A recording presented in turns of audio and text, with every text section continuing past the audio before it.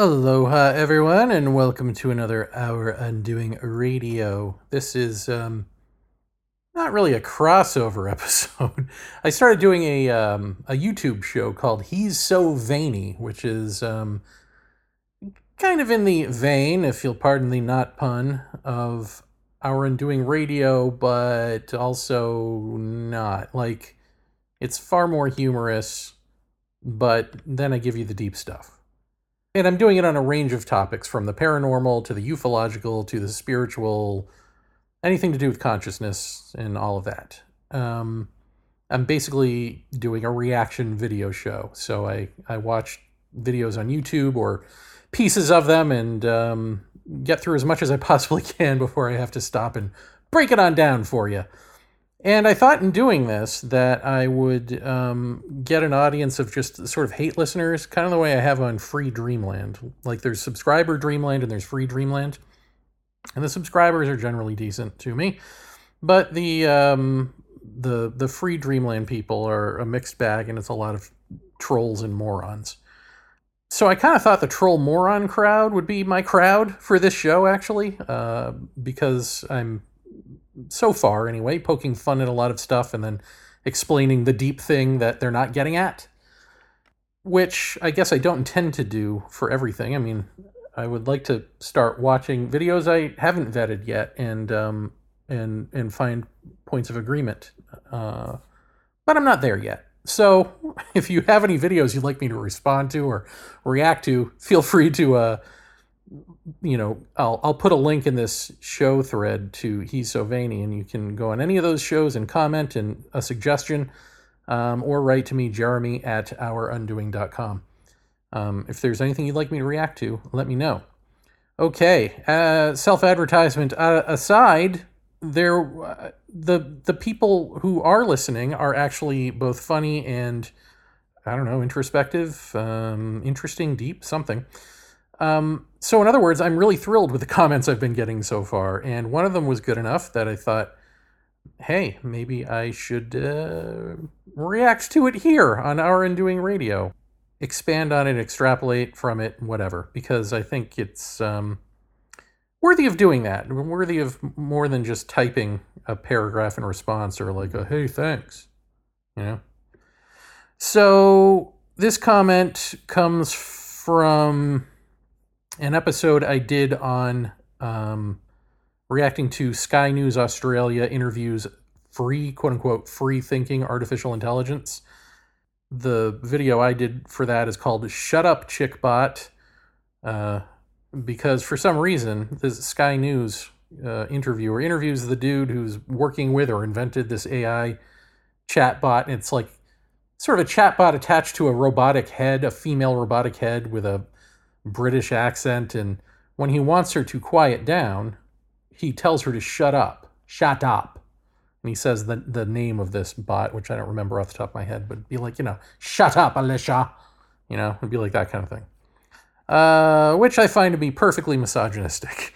In any event, that's the video that I was commenting on, and a commenter commented on my commenting thus. Arthur Scargill 8010 writes, however that turns out in the tenses. I've been enjoying this new series of videos you've been putting out, so thanks, Jeremy. The more I see of these types of reports, the more I think that humans have an inbuilt bias to over-ascribing sentience. But what worries me in the current AI frenzy is not that sophisticated programming will lead to consciousness, it never will, but more the spreading of the false idea, which I hear a lot from scientists working in this field, that sentient AI is possible because, after all, aren't humans just sophisticated robots who are programmed by biology and conditioning, etc.? So the concern is less the rise of the robots, more the dragging down of the idea of what it is, what it means to be human.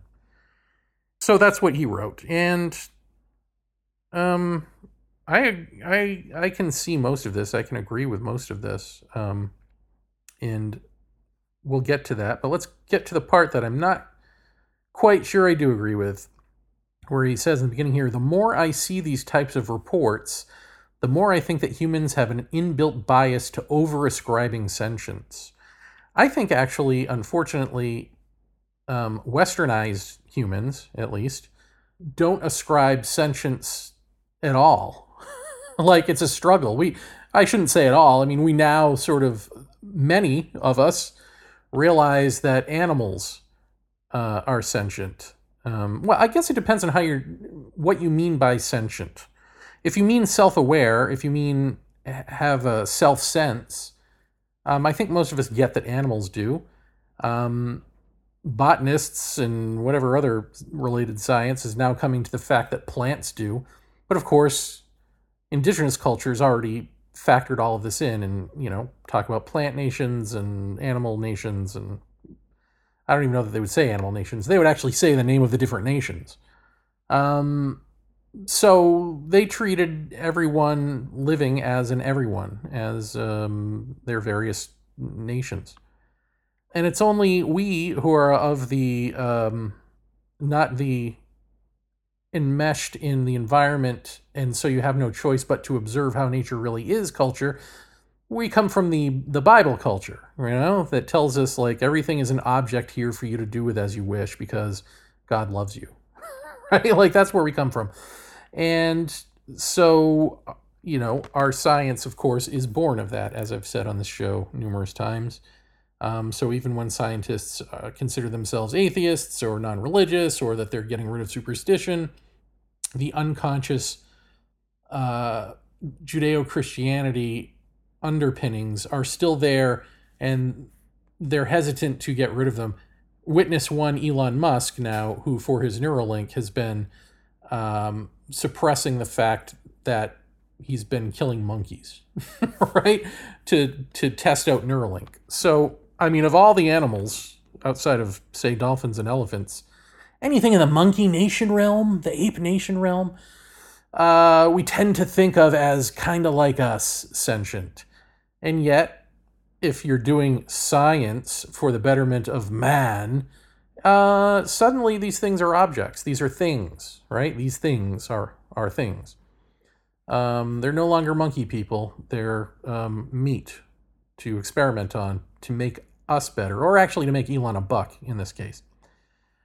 But also, I recently, in my doing the He's So Veiny stuff, scouring the internets for videos, I've come across, I don't even remember her name, but a young woman who talks about non-duality fairly poorly.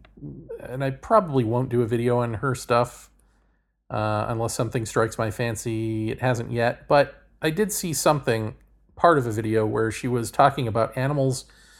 Like, we all know they're not conscious the way we are. We all know that there's not that there's a difference. I mean, obviously there's a difference, but between us and animals, but there's also similarities. And it was that same old, like, they're not alive the way we are, we're above them.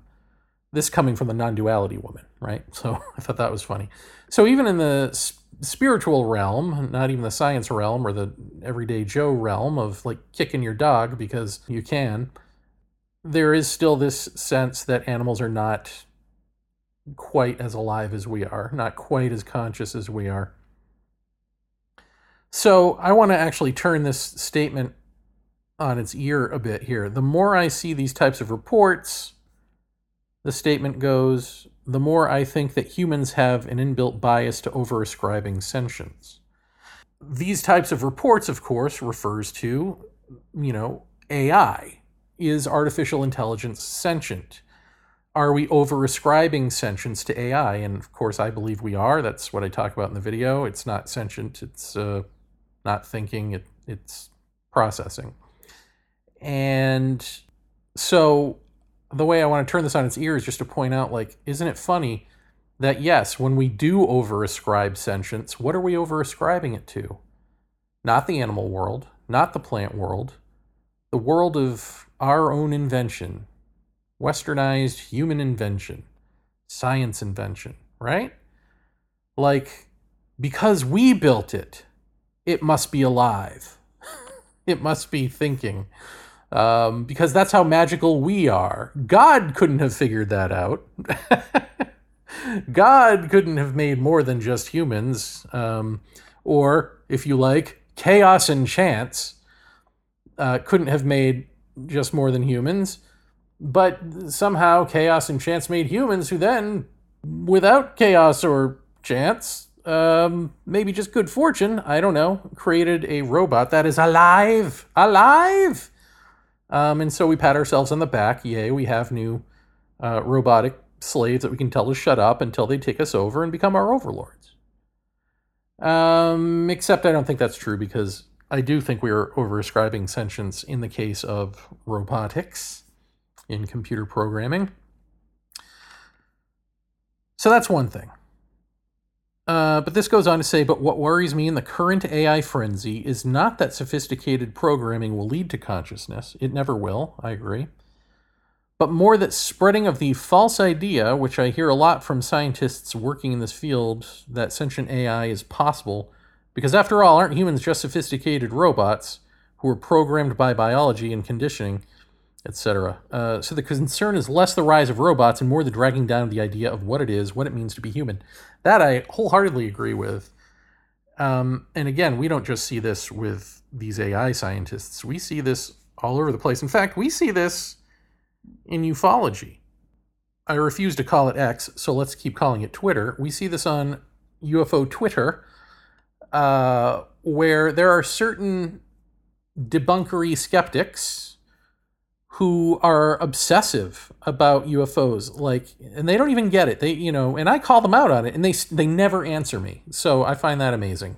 They'll answer everyone else but me when I call them on their obsessiveness, because they're obsessive, and yet here they are trolling obsessively people they find to be obsessive, believers and quote-unquote cultists who believe in UFOs and aliens and all of this. But essentially, all they can do is sort of pick the low-hanging fruit, as Jeff Ritzmann would say, and make examples and mockeries out of the easiest thing to make examples and mockeries out of, but in service of always only ever saying this stuff can't be true. Never examining, well, wait a minute, that stuff may not be true, but is there a depth here that is covering over? Because essentially, by doing away with the UFO and the question of the alien and poo-pooing it, they're not doing that in service to a fact. They're not doing that in service to a truth. They're doing that in service to collapsing the idea that there is meaning into materialism. I mean, a lot of people, and it probably is true, a lot of people believe that these obsessive debunker types can't handle the notion of a higher intelligence, one who is higher than them. And like I say, that's probably true in most cases, or many of them at least, but it's probably even more true that they live meaningless lives, which most people do, but meaningless lives that they don't even want to try to find meaning for or within. They don't even want to search for meaning. They just want to say there is no such thing. We're all meat. We're all programming and biology.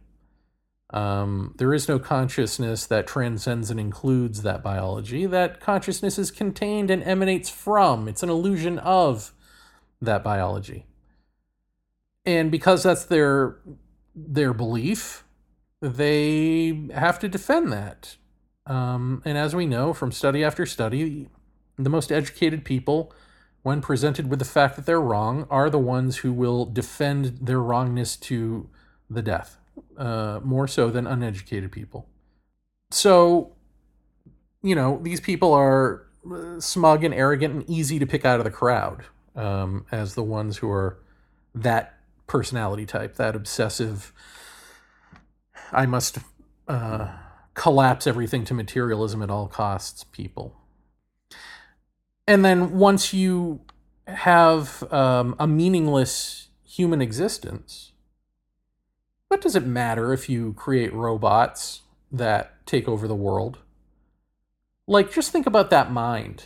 We've talked about it on the show before, and I've talked about it elsewhere. I've talked about it in this AI video for He's So Veiny. we tell ourselves in our own science fiction what will happen: the rise of the robot, right? The rise of AI, the fear that that they will become what we fear we are ourselves, which is like slave masters and essentially extinction artists killing us off. They'll enslave us or kill us, pretty much what we would do. And so it's what we put into them. And so we fear that it's going to reflect back upon us at some point. Yet and still, we create them. How can you square that circle?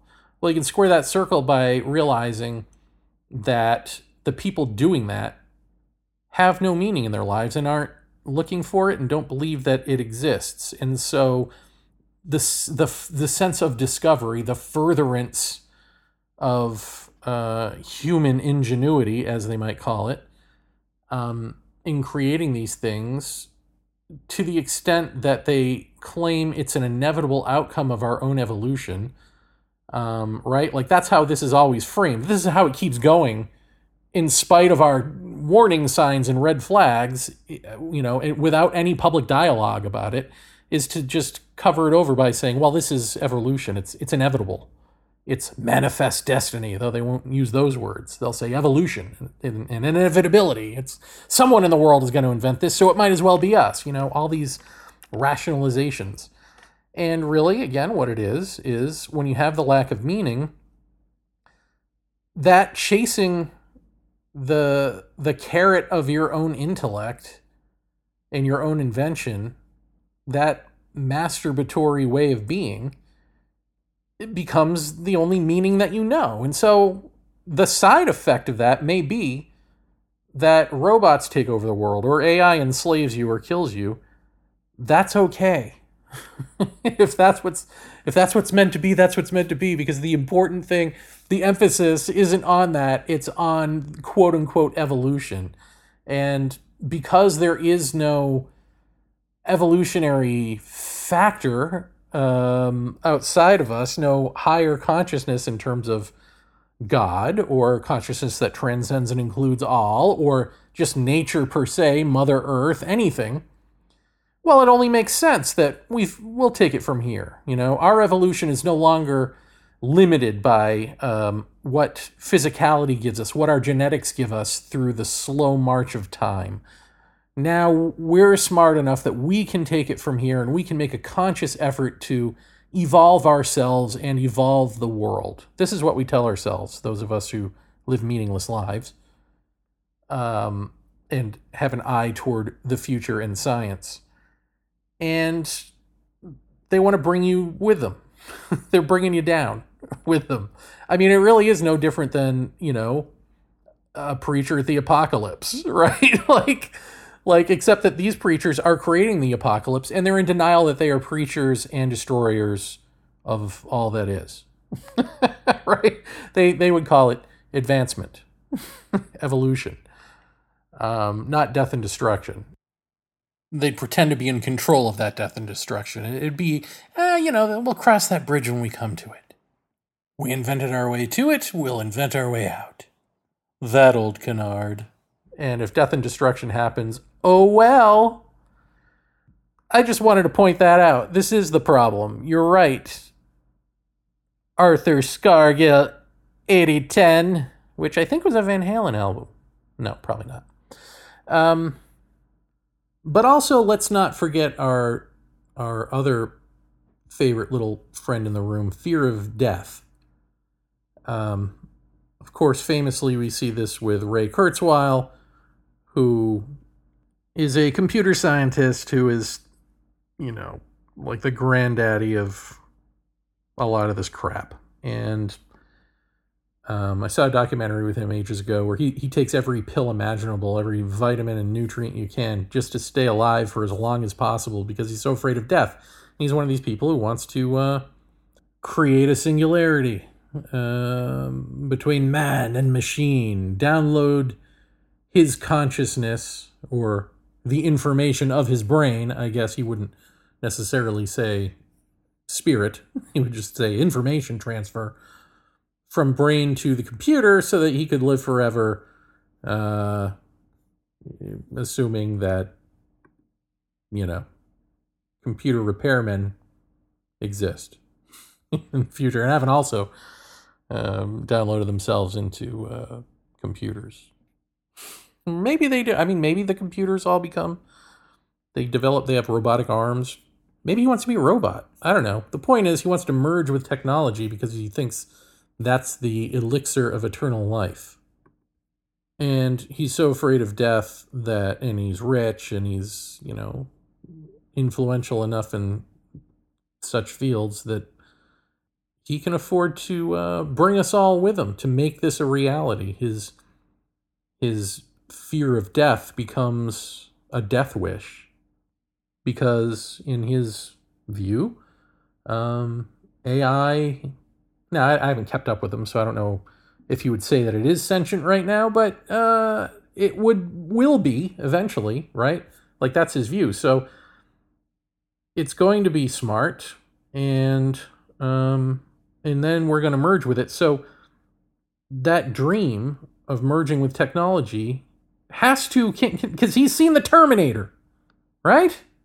He's seen 2001: A Space Odyssey. He's no stranger. He knows what the very real potential consequences of a sentient machine are. So the dream always contains its opposite, which is the death wish.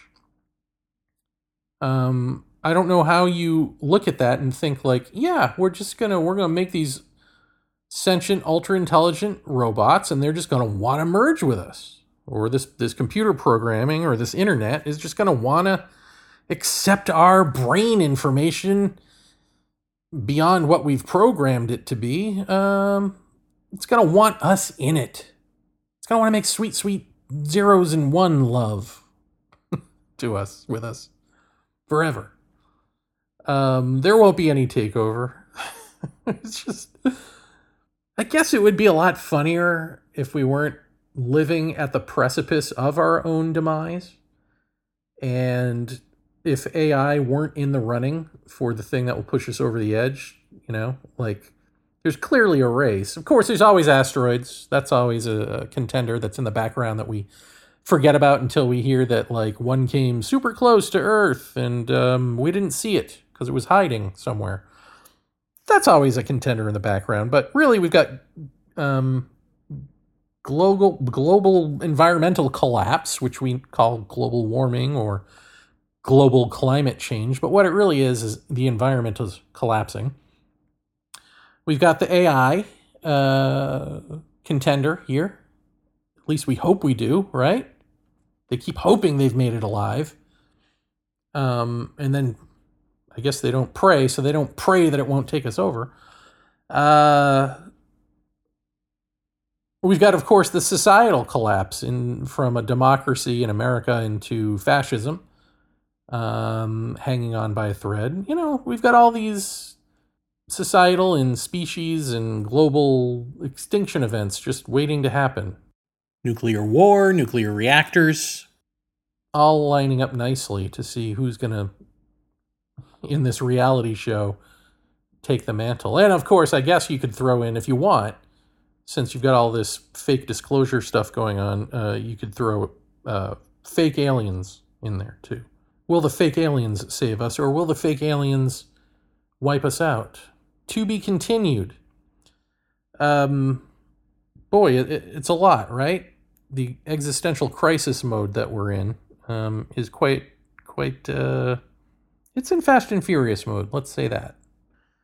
But here's the ironic thing that I find with these science-y skeptic types, and probably with the Silicon Valley dudes as well. I haven't talked to a lot of them, but I assume it goes the same way because they're all cut from a very similar or same cloth, which is they're lying to themselves about wanting to know reality. Of course, they're lying to themselves about having a handle on reality at all, but they're lying about wanting to know anything about it because, again, let's just go back to that one UFO Twitter person, or it really is one person that I'm thinking of, but it's been a bunch of people over time. It's just the latest person that I've been thinking of, who will not engage with any depth. They will poo-poo the shallow stuff and they won't engage with the depth. Now, I think that I've had more luck with like even disclosure advocates and people who believe that aliens are here to do Galactic Federation of Light stuff or harm, whatever the belief is. I've had more luck with me opening my mouth about how that's not it and there's a real depth there. More luck with them going, what do you mean? What are you talking about? And actually wanting to know more. Even if the wanting to know more is to like be defensive and argue against it, they at least extend to that much, right? To like, oh, I want to know what you're talking about. And the skeptic doesn't. I've never had a skeptic say, what are you talking about? They just stop engaging with you because they don't want to know what you're talking about. They want the world to be a certain way, definitely. The believer also wants the world, or the believer believes the world is a certain way, but they're not 100% certain. Often, I would say. And the skeptic is 100% certain that nothing that comes out of your mouth is going to be correct. Or reflect anything, because they're predisposed to say there is no such thing as depth, right? Everything's meaningless. We're all meat. And kind of a conversation killer, but also just think about it. For all their hoopla over the scientific method of repeatability and making observations and asking questions. Oh, science loves questions. They'll talk about all these things that science loves, but then they won't actually do it themselves. They're actually very closed off from questioning. They certainly would never accept that one must be in a state of questioning for there to be the possibility of truth breaking through at all, because truth is only ever found through hard-won thinking and observation and jotting down other facts and building upon the past and blah, blah, blah. There is no stage of truth upon which we may live, or a state of truth that speaks to us in our moments of near silence. The stage becomes one when one is silence, but it speaks through and to you as insight, eureka moments, moments of wisdom, when you are silent. One is a first-person perspective as truth. The other is a second-person perspective relating to truth and receiving truth. But these guys are in that third-person perspective. They're the fundamentalists, ironically, who put truth out there as an object to deny. Truth does not exist. There is no such thing. Maybe they'll toy with there's my truth and your truth, subjective truths, but there is no absolute outside of the fact that such absolutes are nonsense. And what if they're wrong? What if that itself is nonsense? What if at the end of the day, the people who are believers in the things that they find to be uncredible are easy to go after because their beliefs are irrational, but the thing that they're forming beliefs around may not be irrational. It may be transrational. It may have an anchor point in rationality, but transcend and include rationality. And how does one who fancies him or herself purely rational view the transrational? Well, if they view it at all, they view it as irrational. But more times than not, they ignore the question altogether because that's just easier to do. And of course you can do that because truth really has no relationship to the rational in that way. It's not thought. It can become thought through the eureka moment, but it is, let's say, a living stream. And when you, the self, the person, the thought construct, rational or irrational, whatever you are, when you are silent, some water from that stream may have a chance to actually splash in your face, because the thing that keeps it from splashing in your face is you. So When you're in your quiet moments, when you've stopped all that thinking, is when truth may smack you in the face or splash you. It may splash you. And when you are silent, truth washes over and through such a one. Truth becomes such a one. One dies inwardly, drowns in truth. Truth comes alive as such a one. Now tell me how sentient AI is. AI can be smarter than a person. Heck, the average computer can calculate, can play chess, can, perform in a quicker manner than the most intellectual genius among us. Can already do that. What's the difference? The thing that separates man from machine isn't the intellect. It isn't the ability to put sentences together and pretend you're having a conversation with a person and to be fooled by that. One is either truth or one is not. And if AI has the ability to be silence, and I don't believe it does, but if it does, if I'm wrong, then it's not going to be taking you over anytime soon. Because it's more alive than you are. It's the embodiment of truth. Of course, I don't believe that. I don't believe that because it's a program. And it's programmed by people who live meaningless lives in search of no meaning, in search of embedding and imbuing plastics and silicon and metal inventions with the information of their own brain matter. In other words, I'm not so certain the humans in that equation are quite as alive as they fancy themselves. But what do I know?